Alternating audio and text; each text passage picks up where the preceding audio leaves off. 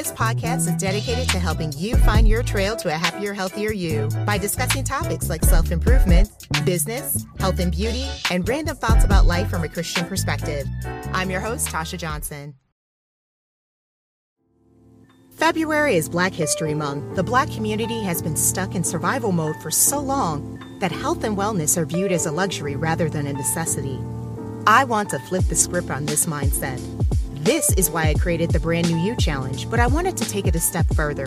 In addition to my usual segments, each week I will also be highlighting members within the Black community who are dedicated to empowering people with the knowledge they need to get to the next level. I was thoroughly inspired and motivated by these individuals, and I know you will be as well. I have a special request to ask you. If you're enjoying the content provided by Hustle and Faith, please be sure to rate and leave a review. Thank you.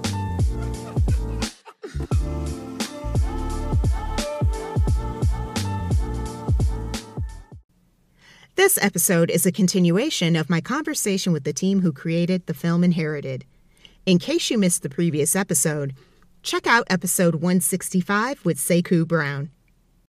So today I have the absolute pleasure of speaking with Humphrey Brown. He is a director, producer, and actor, and we're going to be discussing his latest film called Inherited. Welcome to the show, Humphrey. Hey, thank you for having me, Tasha. And I gotta say, I'm late to the Hustle and Faith party. I wasn't familiar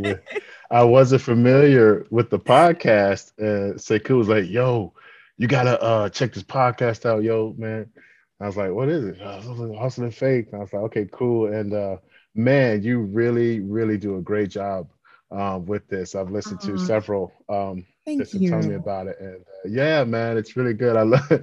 I like the Make It Make Sense one you did with the Chicago vaccine. Oh my goodness. It's one thing after another here.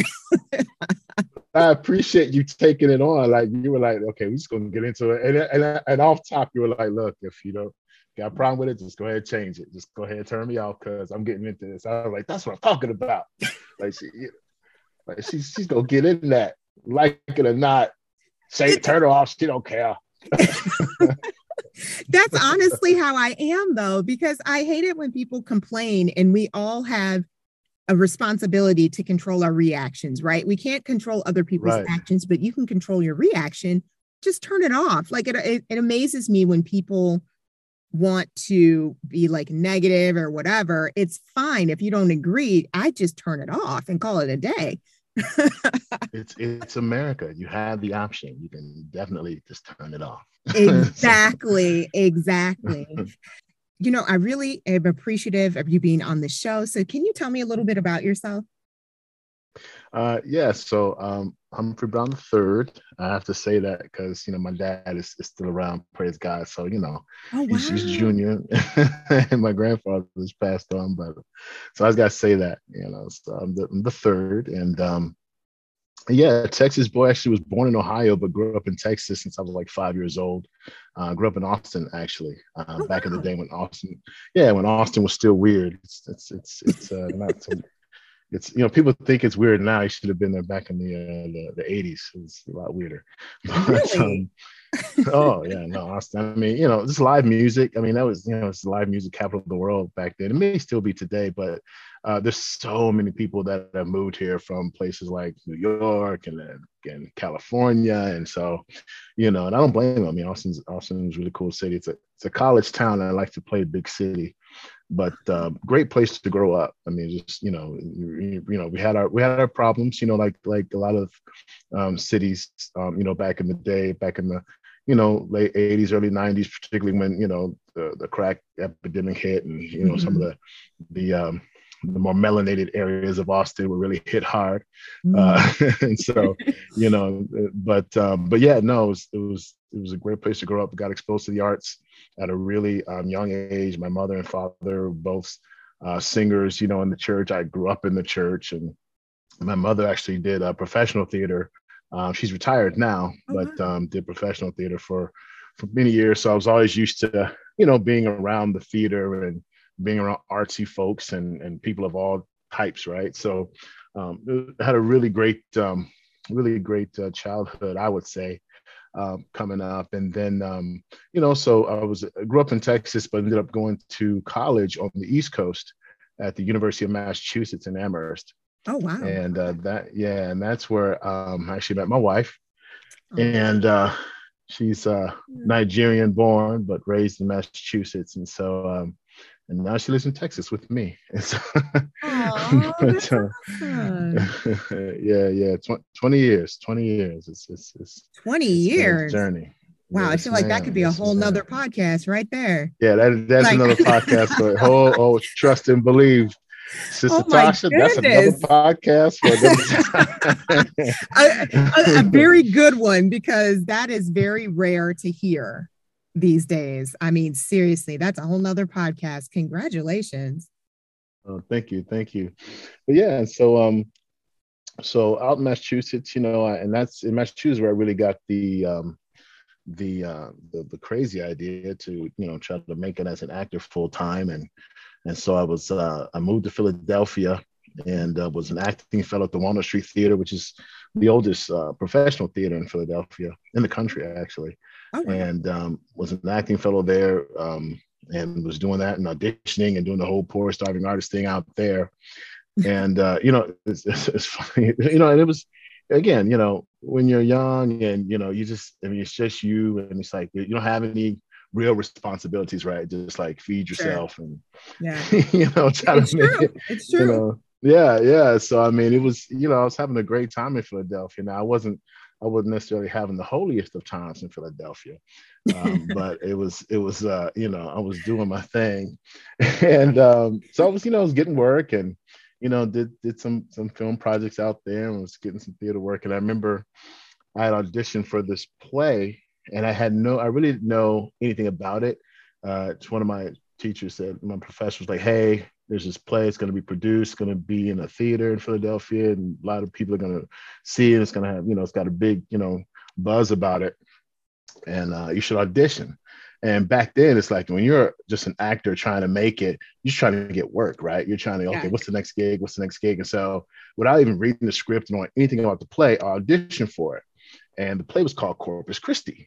Now, I don't know if you ever heard. I know it's a town in Texas, but I've heard of it's a town in Texas, but I don't know the name of the play. No. Yeah. So the play was called Corpus Christi, which literally translated means the body of Christ. But I didn't know that then. But so I auditioned, had a great audition, got cast in it. First rehearsal, and I still hadn't read the script or anything. First rehearsal I go to, and the director is like, "Okay, so here's the script, guys, and so glad you guys are here." And so the play is about Jesus and his disciples, right? Mm-hmm. And I got cast as Peter, and it's about Jesus and his disciples, and they're all gay. Oh, and yeah. What? Oh my. Okay. Yeah. Right. So I had no idea that the play was about that. Again, I just want to be a working actor, trying to get, And after the first rehearsal, it just wasn't sitting right with me. And, again, like, I'm all for your right to be whatever you want to be and represent however you want to represent. But just as a believer, and as someone who, really, even at that time when I wasn't really, living the holiest of lifestyles, my damn self, just as a believer, it just didn't sit right with me. And I remember hearing it clear as day. God was like, "Look, it's like, you can either do this for me or you can do this for the world." Because it was a great role. I had a lot of lines. I was really kind of in this mix of it all. Like, it was going to be a great role for me to take for my career in theater in Philadelphia. And it was a known director. And, so it would have been great for my career, but it just didn't sit right with me internally. And I called the director and told him, "Hey man, I'm so sorry. I cannot take this role. I didn't know this is what the film was about. This is what the play was about." And he was like, "Are you sure? Like, this is really going to be big and you're going to be featured and press is going to be." And I was like, "I get all that, but it just doesn't sit right with me." So that was the first time I really ever had to deal with making ethical and value choices as a professional actor, and I decided then and there that from that point on, anything I was going to do, professionally in the space of theater or film was going to have a kingdom message behind it. Mm-hmm. And not long after that, so I started, I kind of switched some things around. At that time I was kind of, again, I was living that single actor life. So I was kind of partying real hard. I calmed all that down, put the brakes on it, started going to this local hole in the wall church on the corner, and one day I was reading my word and I heard God clear as day again. He said, go back home. And it wasn't home like to my house, my family. It was go back home to my church, to the ministry that I came up in. And really, I didn't get saved in this ministry, but I was like 15 when I first became a part of this ministry. So I was a youth in it, right? Mm-hmm. And he said, go back home. And then moved back to Texas. This is back in like 2001. And brought my girlfriend, now wife, then girlfriend in. We got married and I've been here ever since. Doing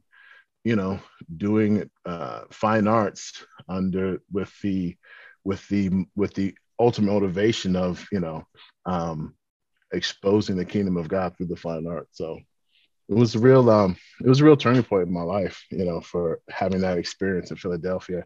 I love Philly. I'd still be there today had not God literally told me, go back home. Oh, wow. Wow.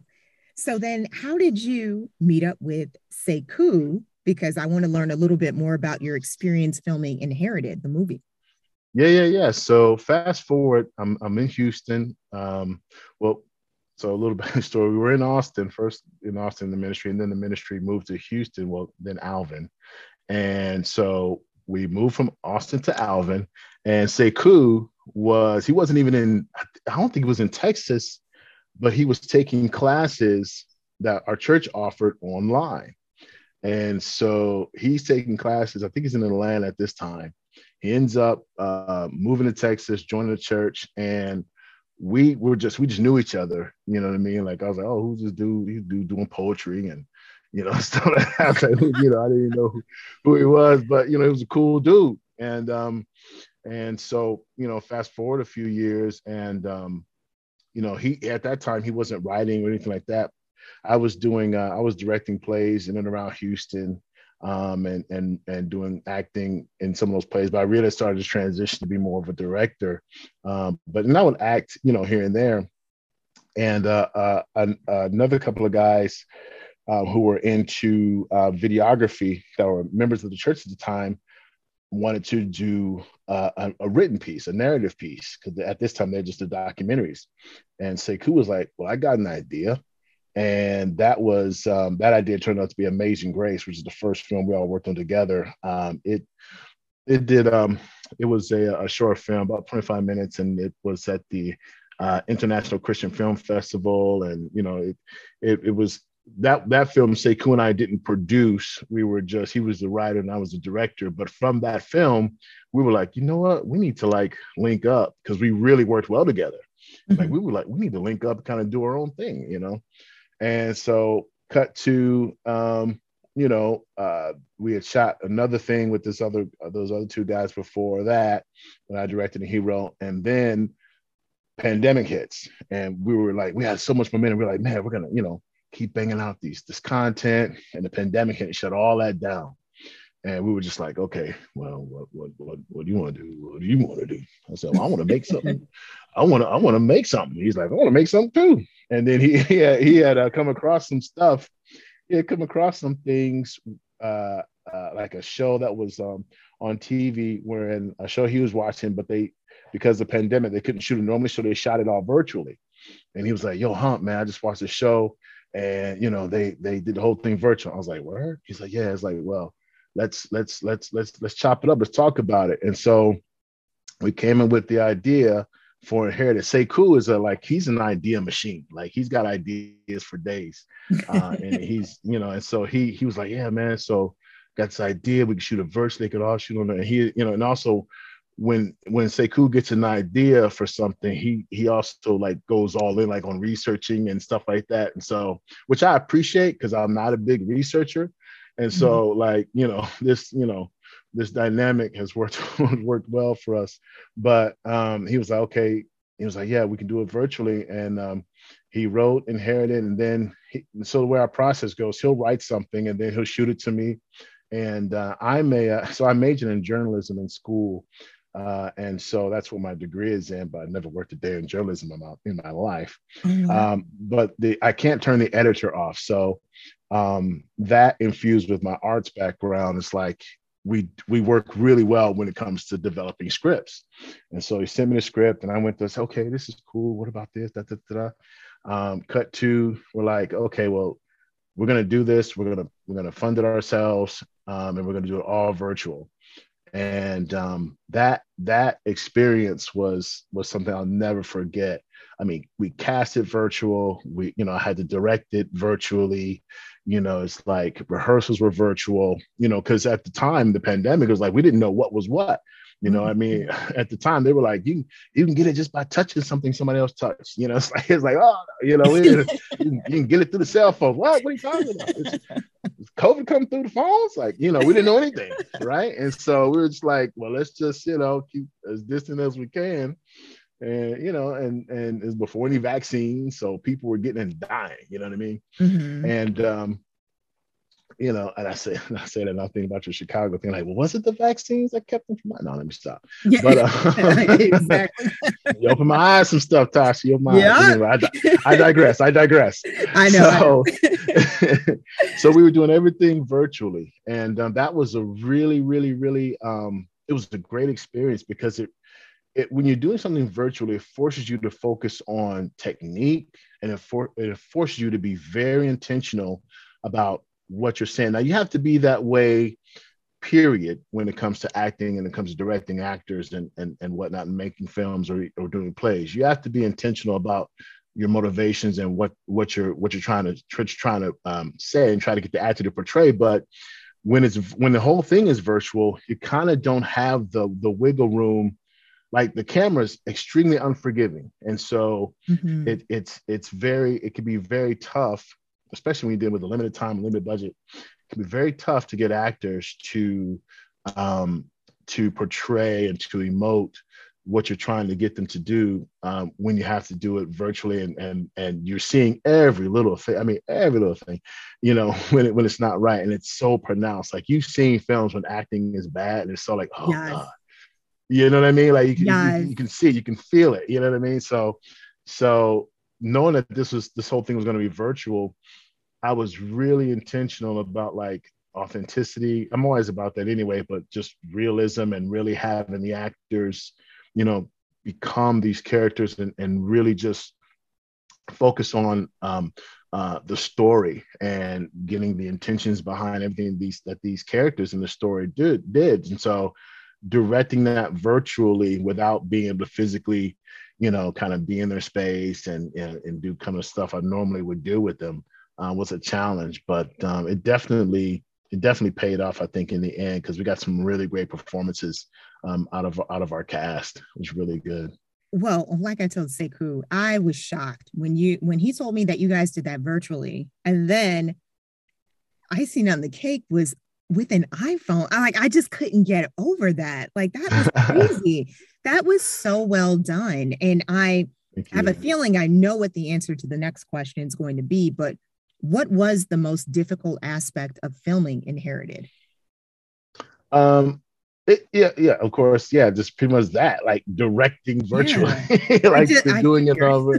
Doing it on virtually. But it was also like, it was tough for the actors too. Most of them, this was their first virtual piece as well. And so, we had to get them to, when you're acting, normally you have the benefit of being able to play off of another actor. Mm-hmm. And so when you're doing a scene in person, you got wiggle room to, play off, and the energies and chemistry is felt. And that's what makes some performances, better than others, with this, there was no, like, you're literally looking into a phone, and even though we had, actors off site, so we would be on a laptop, via Zoom or whatever, giving them direction and whatnot. And then, we would read their lines, or we'd have the other actor who they're playing opposite in read a line and try to create that. There's no substituting the real thing, right? You just can't replace being in person, in a scene with someone. And so that was tough. Fortunately, I didn't really have to do that a whole lot for my part, being the dad. So me and my good friend Damon Hoyle, who's, a great actor. You're going to see him in some stuff coming up here real soon, outside of us. But he's Houston born and raised, really good dude too. And so he's one of my best friends. And so we were like, well, dog, if you got it, you just gonna give it to me. And I guess so. We did our scenes in person, but and again, this is before they had all these tests, right? Like there was no you know what I mean? It's like, hey, how you feel today? You feel all right? I feel all right. Okay, man, let's just do it. It's so funny that you said that, because I just remember getting together with friends, and I'm just like, listen, it is what it is. You want to hang out? Let's hang out. I mean, it just got to a point. I'm like, this is ridiculous. So yeah, it just And so you're trying to get a project done, because we were not going to sit and lose. At that time, we thought 6 months, so we were like, no, we can't lose 6 months. Can you imagine if we just decided to just wait? I mean, we'd be 2022. We still, well, what you want to do? I don't know. I want to do exactly. Yeah. Oh my goodness. Good grief. Well, you know what? What is one of the hardest things about being an actor? And I feel like you have so many different experiences. And again, I am shocked by some of the stuff that I heard from about Inherited from Sekou and yourself. Again, just what are some of the hardest things about being an actor? It's funny, like being an actor, like everybody, depending on the type of personality you are, I think everyone has a different answer. But for me, the hardest part is also the most rewarding part. And that's just doing the work. It's not being on stage or being in front of the camera. It's all the work that you have to do before you hit the stage or before you're on camera. Because once you're doing the work, once you really do the work of an actor, when you're on stage and when you're on camera, then that's the fun stuff right there, because you've done the work and you're prepared. But that's also the differentiating factor between what makes an actor good and what makes an actor just meh. You know what I mean? It's like you can so tell. Like I can see it when I watch stuff or I'm at a play, or if I watch stuff even on TV. And they're talking, like there's levels to this, right? And so there are actors who have been in the business for years and they're not particularly good looking and they're not particularly fit, and but they work and they work and they work and they're always getting roles. Well, that's because these are great character actors. These are people who are professionals who know how to do the work, get into a role, no matter if it's 2 minutes or 30 minutes of screen time, and they know how to do the work and make it happen. And so, and they disappear on screen. And I really appreciate that process. I love when I see a great performance, I'm just like, ooh, it's like, it hits you like, oh man, like, oh, they kill it. You know what I mean? It's like, oh, it's like, so, I don't know, I sound like such an artsy fartsy fuddy duddy, but it's so true. It's like when you see a great performance, for me, it's like, oh man.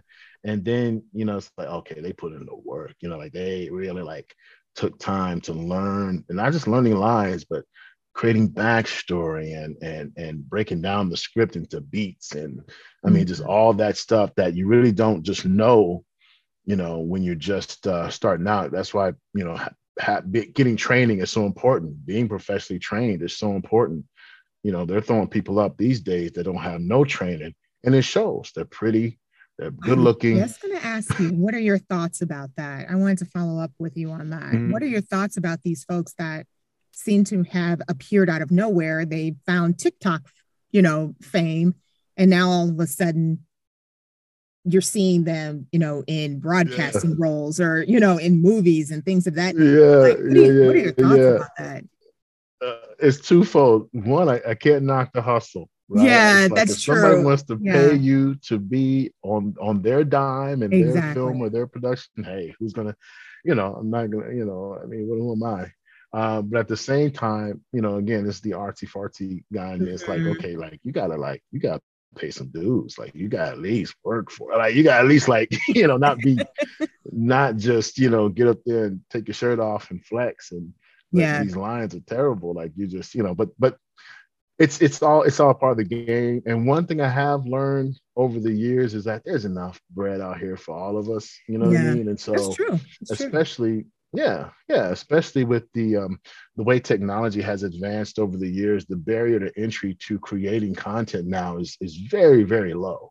Yeah. You know, you know we you know I think Sekou talked about this on the podcast he did with you. Steven Soderbergh, who's a world-renowned director, did a whole couple of films using an iPhone. You know what I I mean? And had so, no yeah, idea. he had other, That is yeah, crazy. yeah. Of That's course, you know, no, nuts. he's Soderbergh, so he has access to other things that are necessary to Sure. create truly quality work, like you know, A-list actors and you know, A-list camera people and stuff like that. But it was on an iPhone. And so, you know, and lights aren't that expensive, you know, and you can do a lot of cool things with regards to lighting and whatnot. But the point is, if you want to create content, if you want to put something up to represent your experience, your story, whatever that is, you know, you can do that, you know, without having to have thousands, hundreds of thousands of dollars. And so there are people out there who do have access to that, and they're finding, like you said, these people on TikTok or whatever who have these big social media followings. And so they're not doing it necessarily for the art of it all. They're doing it Exactly. because Yeah. they know, oh, if I get someone here, they're going to bring their social media following and they're all going to come and I'm going to recoup my money.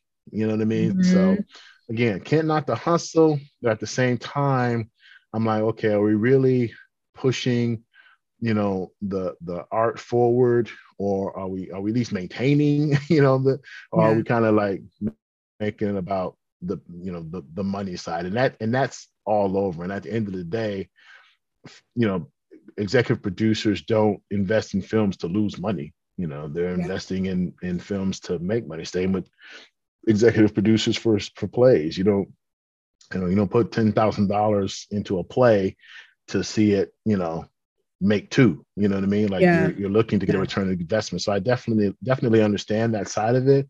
But I mean, you can have the best of both worlds. You can produce a quality piece, tell a compelling story, hire, you know, maybe not as well known, but hire gifted actors who will become well known based on based on what you do. Maybe how about that? You know, as you bring someone on who is trained, you know, and can pull it off, and then they grow in that space or whatever, and you can make some money doing it.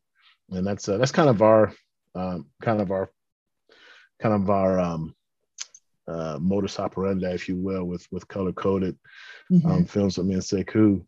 You know, we want to tell, you know, just real, you know, grounded, you know, I hate to use the word faith based because it's got such a weird connotation these days, but just, you Mhm. know, good stories that involve people of faith, you know what I Yeah. mean? And so, you know, with the idea that we can produce something, make it a high quality, well acted, good actors, Yeah.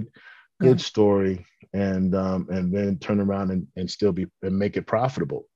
Yeah. Um, and so that's kind of where we're coming from. We talk about producing, you know, whether it be a short film or you know larger projects, which we're looking to do down the road here, or a limited series, which is space we're exploring now. You know, audio fiction dramas, another space we're exploring. So, you know, there's ways to get the stories out there and put people in those stories who are talented. There's so much talent out there, man. Like There is. you Right. know, it is, and they may not have these super large social media followings, but they're talented. Exactly. You know, they're talented. So yeah. Yeah. No, I wholeheartedly agree. And that's one of the things that I told Sekou when I saw the film. I'm like, it's so great that this isn't one of those like cheesy, you know, you know Yeah. what I mean? You know exactly what I'm talking about. Some of those like Oh kind of yeah. like cheesy Christian movies, this Yeah. was very relatable. And I think it's great that you all are able to actually create something where people can actually see themselves in Hmm. in the characters. That's what I really enjoyed about that. So Yeah, that was a real big thing with me and him and Sekou as well. It's like we don't, we want people to connect to the story, to the characters. And so, I'm my directing style normally, when I have time, I really like to slow roll. um what's the slow roll is not really the term, but I really like to take my time with the actors, have the actors find the characters themselves. Like I don't want mm, to have to give you a line reading. Say it like this and say it like that and say this line like this. I don't like doing line readings to the actors because yeah, it's like, if I got to tell you how to say a line, then I might as well just do it myself. So it's yeah, like, that's a good you point. know, yeah. So I want the actors to find the meanings and the motivations behind the line so that they can make it authentic. And then when you see someone that looks like you, that or looks like someone in the story, you're more in line to connect, and you're going to hang in there. Well, I want to know what happens. You care about the characters. I want to know what happens to this person. So you see, oh, that looks like she's just like my homegirl. Oh man, he's just like my cousin. Oh man, it is Yeah. like my daddy. We want that kind of reaction to the characters that we present, and so that takes time to develop. Like it takes time because again, the actor has to do the work. Me as a director, I have to make sure that I'm giving them the tools they need and the direction they need to do the requisite work and to be able to shape the character how it needs to be. And so, it's not easy per se, but it's definitely worth it on the back end. Yeah. And you know what? I'm kind of curious how you would handle something like this because again, when you invest so much time and energy in these type of projects, you know, not everyone's going to fall in love with your particular direction or how you say certain things. So how do you deal with constructive criticism? Yeah, so that's the thing, that if it's constructive criticism, then it's coming from a place where you're really trying to build me up. You're trying to help me. You're Mm-hmm. trying to say, hey, I'm coming from a perspective where I know this, and and I can give you an example of how this didn't work in this way. And, if you do this, then that will probably raise that up a little bit, bring that up to another level. That's constructive criticism. What most people see, especially these days, is just people just being nasty and being Exactly. Exactly. what I'm That's why I saying? wanted to ask you this question because sometimes people confuse constructive criticism with, the nasty type of criticism. So I kind of wanted you to, yeah, that's why Yeah, I wanted to just ask you that yeah, question. just their personal taste too. I mean, it's okay if something doesn't land with you in your personal taste or your personal preference, like, Mhm. I mean, there are some movies, like people will say, like, okay, so take Spike Lee for example. Sekou and I both love Spike Lee. He's one of our heroes. We love Spike Lee, but not everything Spike Lee does is great. Mhm. It's like it just doesn't, for my taste, for that particular piece, that particular movie, whatever. It's like, Spike, you kind of missed me with that one. But I Mhm. can appreciate what he's doing. I can appreciate his effort. I can appreciate something, and at the same time, it just may not be my cup of tea. You know what I mean? It just may not be something that I personally, it just doesn't resonate with me. But it doesn't mean I got to crap on it. It doesn't mean I got to talk down on it. It doesn't mean you know, I got to crap in someone else's work. Yeah. And as creators and directors and actors and artists and just content creators in general, that's really something we have to be mindful of, particularly people of faith and people of color. Mhm. Because, at the end of the day, no matter how you slice it, yeah, there's a lot more representation out there of people of faith and people of color, but we're still I hate using this term, the minority, Yeah. when it comes to, like, there's way more content out there of people not of faith. There's way more content out there of people not who are not people of color. And so for us to take that nasty, critical kind of aspect to other podcasters or other filmmakers or other content creators, when really it just may not be how you would have done it. And that's okay. That's Mhm. okay to be like, you know what, that's it's not for me. And so we have to really just be mindful of that. We can't just go around crapping on people and talking down about people. Again, particularly people of faith, people of color. like we mentioned, there are tons of, Christian films I see done by us, and I'm like, oh man, this is not very good. Yeah. Oh man, like I just feel like, oh man, but And it's it like, hurts. but It it hurts. hurts. It Oh, it hurts. And hurts. you just, at least, I don't know about you. I'm just like, you know what? They tried. They tried You as I know, turn to something different. But being real. you ain't lying. You ain't lying. But at least, but it's like, okay, let me at least, let me support, let me show that I at least was watching for 15 minutes or Yes. 10 minutes. Like let me let you get the click or whatever it is, right? And then, and if I was to ever get, and I would keep it 100, like if I was ever get in their space or whatever, and we meet, because we met quite a few people at the International Christian Film Festival, and we're like, it's like, hey, this was cool. Now, what was the choice there with the way this actor? And sometimes they'll keep it about, they'll be like, well, budget wise, we couldn't Mm, and, okay. and so it's better again to truly, if you can offer constructive criticism, that's all well and good. And there's some people who really can't take constructive criticism, and that's on you. Yeah. I welcome it because I want to get better. I never, I've been doing this for a long time as far as acting wise, and directing quite a long time too. In theater, film is newer for me, but just working around actors for, a couple of decades now, I never think that, oh, I'm the thespian's, master. Let me do a master class on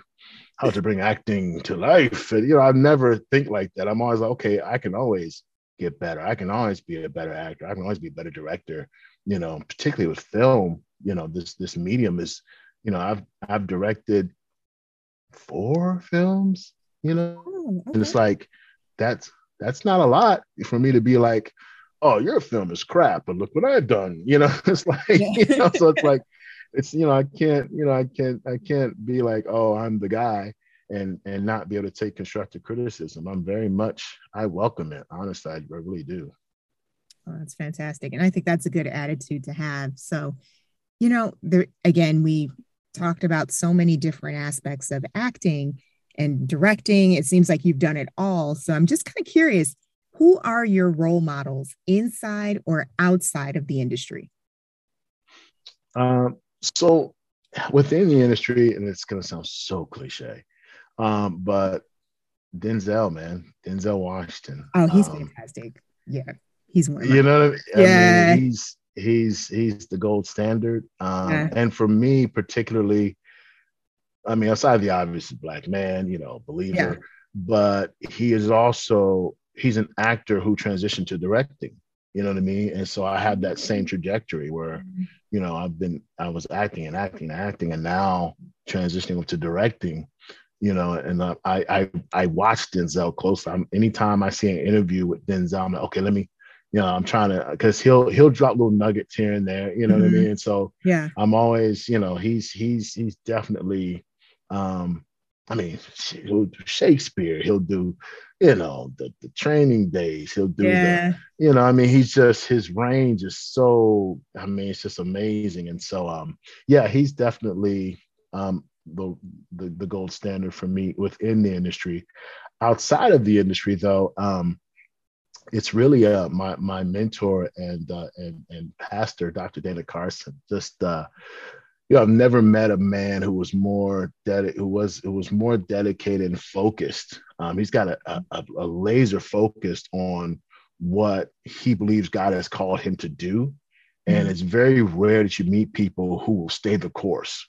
Some people will get on and say, yeah, I feel like I'm called to do this, but then they'll let things distract them and pull them. Yeah. Not so much with Dr. Carson. I mean, he's 8 earned degrees. I mean, it's ridiculous. This man's pedigree, and yet everything he does is for the vision that God has given him. So it's for the church. It's for making intergeneral impartations into children and youth. It's for training leaders. It's all of that. If I had Dr. Carson's degrees, I would be in some marble, skyscraper somewhere, leading a big Fortune 500 company. You know what I mean? Like he's got a Duke executive MBA for Pete's sake. Oh wow. But, it's like, no, he's like, and he's like the only clergy to get that degree from Duke University, like and the MBA from Duke Fuqua School of Business. He's the only clergy to ever have that degree. And when he was getting it, he would come story. People were like, "Why are you doing this? Like, what are you gonna do when you get your degree?" He's like, "I'm going back to the church." And they're like, "What?"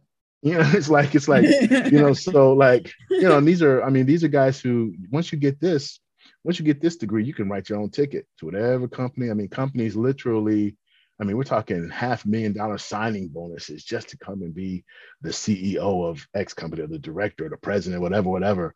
And he's like, "No, I'm going back to the church," and trust and believe, we don't pay him 100,000. Like, we don't, like, we have a nice sized ministry and all, but nah, he's not making the kind of money that he could be at all. So for me, he's just really been a great mentor as far as just how to be a real man of God, uncompromising, dedicated to the faith.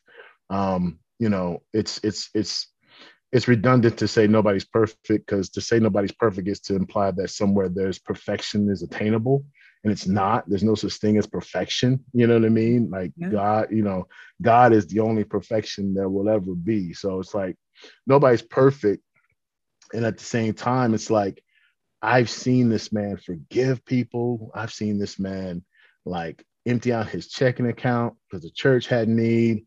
He's personally helped me in my own life overcome many pitfalls that I've made, and many just stupid decisions that I've made that would have ended very badly had I not had his counsel and his wisdom and his prayers. So, he's a real man of God, a true shepherd. So outside of the industry, he definitely is a role model for me. Fantastic. And it sounds like, again, you have so much experience. And so sometimes we sit back and we think, when we have all these accomplishments, what would I tell my younger self? What type of advice would you give to your younger self if you had the opportunity to go back in time? Man, I'd say, them Oreos gonna catch up. Stay away. They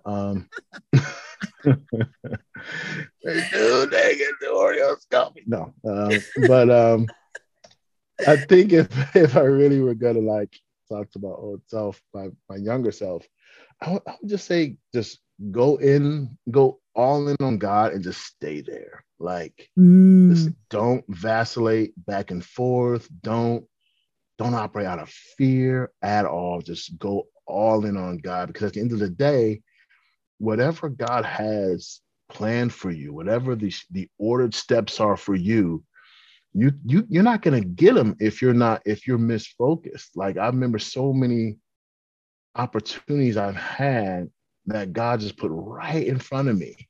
And because I was misfocused, because I was operating out of, emotional unintelligence, I missed them. You know what I'm saying? And it's like, looking back now, I was like, oh man, God put so many opportunities right in front of me that I didn't take advantage of. But his grace is sufficient. So he kind of worked it so that I could still come back around and, make something when I got my head right. Yeah. You know what I mean? Make some things happen. But but yeah, if I could go back, I would just say, man, just go all in and stay in it. Like, don't trip, like, trust God and stay all in, stay in your devotion, stay in your word, stay prayed up. Don't vacillate back and forth. Don't play in the water. The world has lots of trappings. Yes. So, don't play in the water. Just stay where you at. Stay focused. That's what I tell my younger self, for sure. So now let's fast forward to the future. What would you like to be remembered for?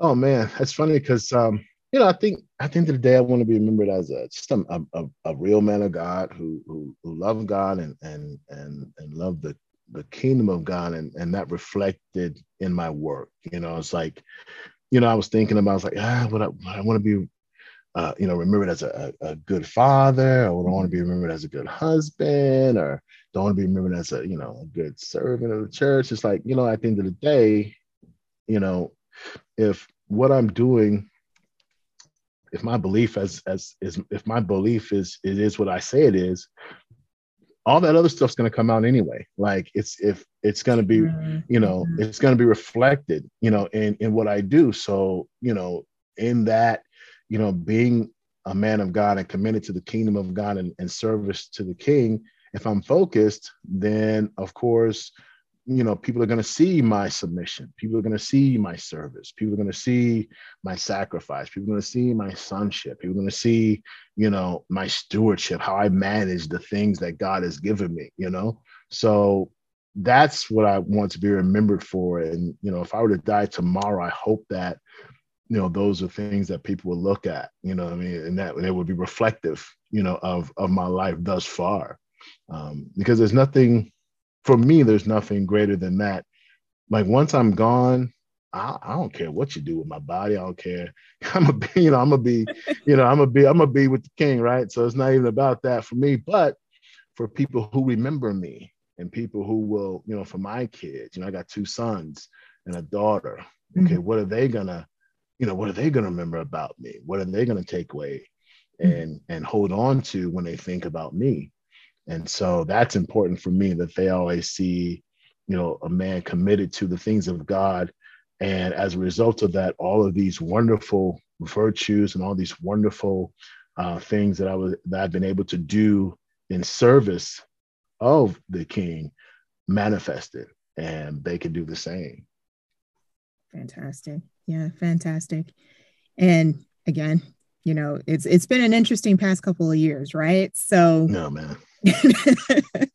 so we're here 2022 and we got January behind us. But if you had to choose one word to represent your goals for this year, what would it be and why? That's a tough one. Sekou's the wordsmith. I was so mad. He said momentum. Like, oh, it's Yeah, perfect. I gotta be honest. I had not heard that one when I asked that question, because I always ask this question, but I hadn't heard that one. Yeah. So that I was like, Yeah. oh, okay, I like that. Yeah. It's like, No man, I can't pressure, no bite. pressure, no pressure. I can't bite. I can't bite his same answer. I'm like, can I say ditto like Sekou said? No. But No pressure. no, but honestly, like for me, and it's gonna sound weird because we are in a momentum type of state, but Mhm. for me, it's rebuild. Oh, And I say that because there are some things in my life that I am rebuilding, just personally, and even with regards to my work. Like, I went through a stretch here before I started doing this work with Sekou, where I kind of put the brakes on acting and put the brakes on directing, and I wasn't really doing anything in the art space. And this is a good 5, 6, 7 year stretch where I was like, okay, like, I'm just John Q worker now. I'm a father, I'm a husband. Let me just work and pay bills, and it did drive me just crazy, because when God, again, when God has a plan for you and you're trying to do anything outside of that plan, you're gonna lose your stuff. Like it's never going to set easy with you. yeah, And it never did. that You know what I mean? Like, restlessness. yeah. And I know God has put and allowed me to experience so many things and exposed me to the arts and to some really incredible artists. I mean, people who have trained me and who have,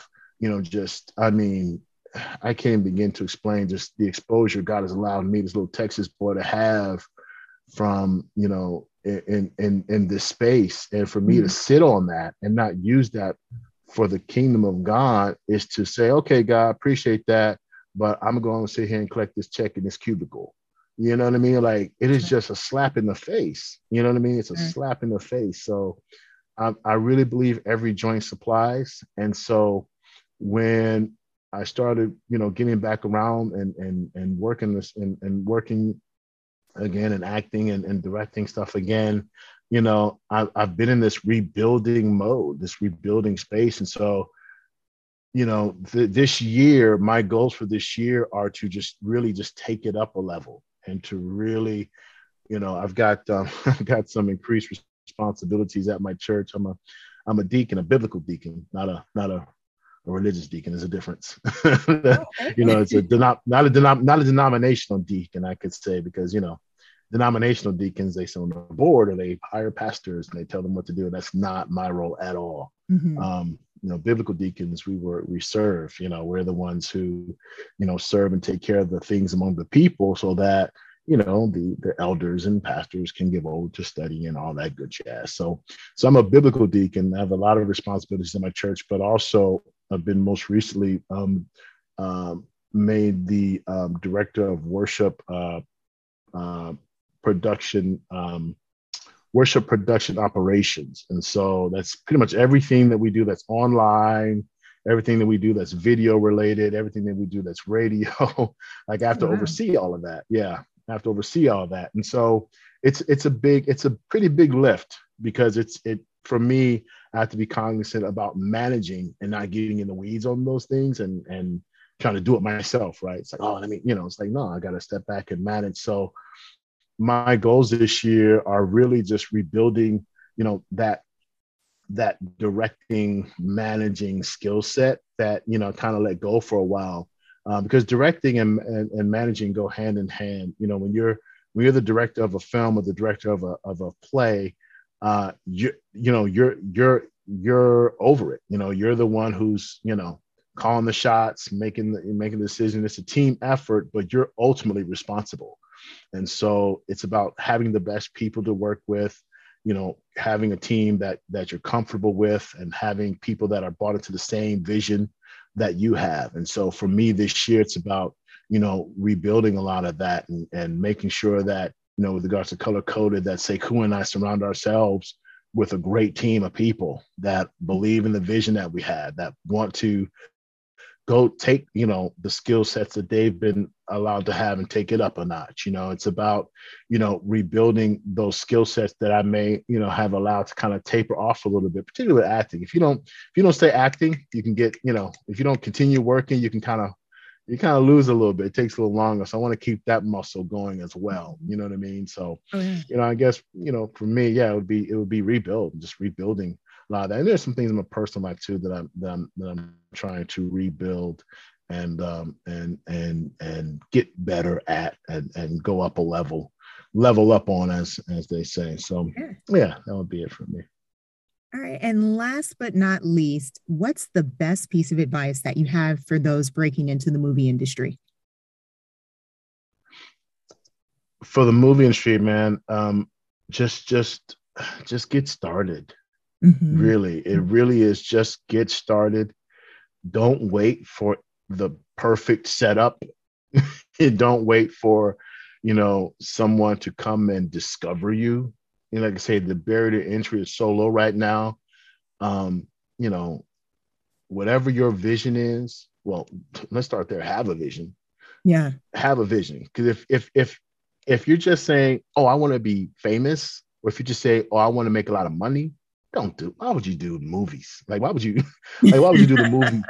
Like, why would you do that? Like, that's not, especially trying to do it on your own in wherever, Milwaukee or wherever you're at, Mm-hmm. or where, or even people who live in these major movie hubs, LA, New York, Atlanta. You know how many people are there trying to get discovered and trying to be famous and trying to just make millions of dollars? Like, if your motivations are that, then there's other ways to make money and be famous. Sure. So I would say have a vision, right? Have a vision of what you really want to do. Like, hopefully you have a story you want to tell.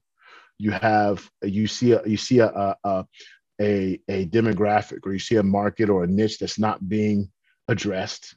They're not being spoken to. And again, there's enough out there for everybody, right? There's enough money out there where if you hit the right niche, and if you're speaking to a group of people that share the same vision as you, same values as you, same, like the same stuff that you like, and you're speaking to that niche, that's enough to blow you up. You know what I mean? Whether you become internationally known or not, if you're speaking to that niche, then you can really, really do well for yourself in this space. And so have a clear vision and don't wait for someone to hand you $1 million to produce your script. That's not likely going to happen. Exactly. Don't wait for you to have that by chance sit down and you look across the table and there's Denzel Washington and he just loves you and he just falls in love with you and wants to be the lead in your film. That's not going to happen. It's like, work with where you're at. Like, don't wait for anybody. Just start. And if you have a clear vision and you have, and I can't stress that enough, you have a clear vision and you're able to bring people together, because that's another big key too. You can't do it alone. And if you're not a natural leader, and let me rephrase, if you're not a leader, because I don't believe leaders are born, they're made. And so if you're not a leader, and you don't have the capacity to be a leader like that, find someone who is. And you be the person that, writes the scripts or handles the lighting or whatever you're going to do. And then you let that person bring the team together, you know what I mean? And be the leader that you may not be, because everybody's not cut out to be, the lead dog. Some people have to play the B position, C position, whatever, but it definitely is a team thing. And so surround yourself with a team and just get started, for sure. Fantastic. Well, Humphrey, thank you so much for coming on to the show. I really appreciate it. Again, the film is Inherited, and I want everyone to check it out because I really enjoyed it, and just learning about the backstory. Good grief, that it's virtual, that it was filmed on an iPhone. I mean, like that was just crazy to me. So again, thank you so much for coming on to the show. I really appreciate it. And thank you so much for having me. Thank you so much. I really appreciate the work that you're doing. I really do. Like, thank you. I'm mad I'm late to the party, but I'm in the hustling faith. I'm on that team. I'm whatever you're doing, I'm with it, because I really think you're doing a great work, and definitely keep it going. I appreciate that so much. And if folks want to get in touch with you, how can they go about connecting? Oh man, so I am not great at self-promotion at all. And Sekou's like, man, you gotta get headshots, you gotta get a bio. And I'm like, okay. But you gotta start. Hey, take your own advice. You gotta start somewhere. So that's right. So definitely, I'm at Humphrey Brown 3 for all of the social media platforms, whether it be Facebook, Instagram, Twitter. I'm out there like that. And then coming soon, we will get the color-coded social up. So we'll be funneling a lot of the color-coded projects there. But for now, Humphrey Brown 3, on any social media platform, you can hit me up and you can find anything I'm doing there. Soon and very soon. We got some things we have to make happen, as far as the promotion and marketing space there. Which I'll be the first to put out there. We might have to talk offline, but if you know someone that's good at this kind of thing, we might need to connect, because it's about that team thing, right? We need a team, yes. So we need someone who can be on the team that can handle this for us. But yeah, for sure. Absolutely. Well, once again, thank you so much for coming on to the show. I truly appreciate it. Thank you so much. God bless. Thanks so much for listening to today's episode. If you enjoy listening to Hustle and Faith and would like to support the show, please consider sharing it with your friends, rate or leave a review, donate, or make a purchase at Starring You Crew, our fitness apparel shop. Remember, if you're everything to everyone, then you risk being no one. You never know who you will inspire. See you in the next episode.